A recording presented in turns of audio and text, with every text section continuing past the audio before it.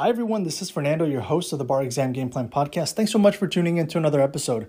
And today I wanted to talk to you about a question that comes up periodically, and that is having an accountability partner. Now, one of the things that I want you to think about as I discuss this particular topic is, I've actually seen bar examinees do it a lot of different ways when it comes to accountability partners. Some have done it, and I would say the majority haven't, right? I would say it's kind of like a 75-25 from what I have seen. And the things that I feel are really important for you to consider is pay attention to what you did in law school, right? If you are currently in law school and you're going to be taking the bar exam in the coming year, it's really important for you to think about, has having a study partner, an accountability partner, been an effective strategy for you? If it has, then it's important for you to talk to your accountability partner and really kind of set the terms of engagement, because the bar exam is going to be a whole different world.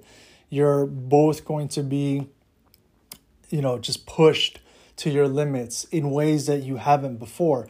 And if one person is not effective at managing the stress, it can impact the other person, right?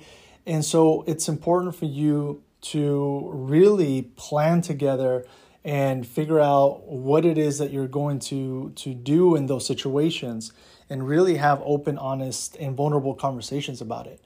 And if you feel that you cannot do that with your accountability partner, then it might be best for you to move forward and study on your own terms, right?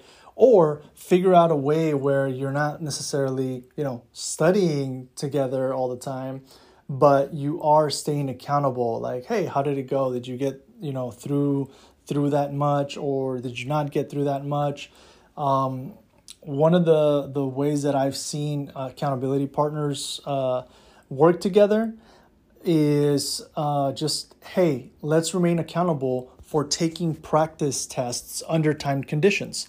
So, every week on this day, you and I will sit down for 2-3 hours at a time, and we will take practice exams from real bar exam questions under timed conditions.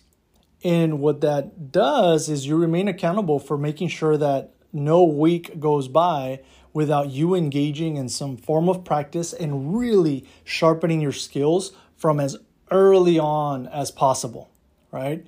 It's one of the first things that I start working on with my clients, just kind of start feeling out what the timing is like, right?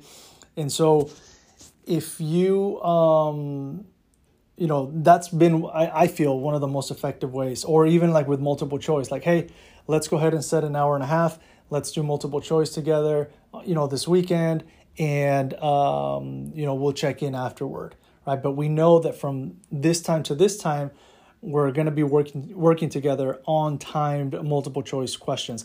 And it's been the same thing with the performance test. It's something that you can do as well. And I feel that type of accountability partner has been effective.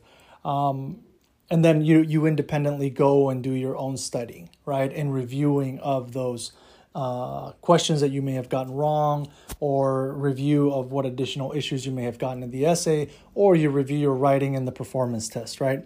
So I wanted to just give you that kind of food for thought, as to whether you want to have an accountability partner. And if you do, what are the kinds of conversations that you should have, right? What are the questions that you should ask each other? And being mindful, right, that not everybody is going to respond to stress during the bar exam in a positive way. And so is that something that you potentially want to take on as well? Or would you just rather do it on your own? For me, the first time that I took it, I had a semi-accountability partner.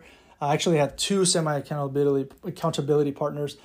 And it was helpful, we were kind of checking in on whether we had gotten started, or we would go and study together.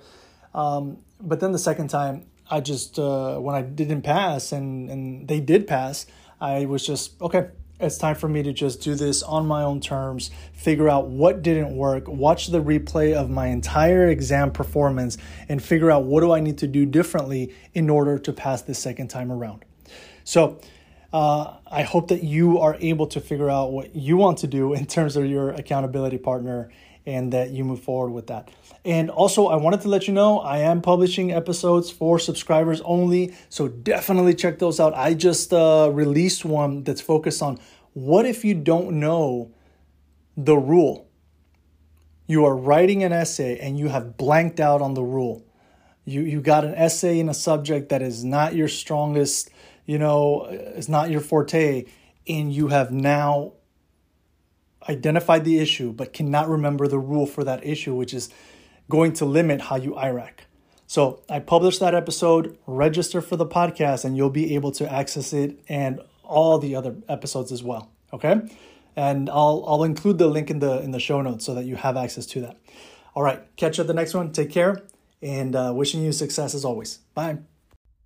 This episode is brought to you in part by Juno, the collective bargaining group here to get you the best rates on your student loans. To learn more, go to barexamgameplan.info and click on the Juno logo.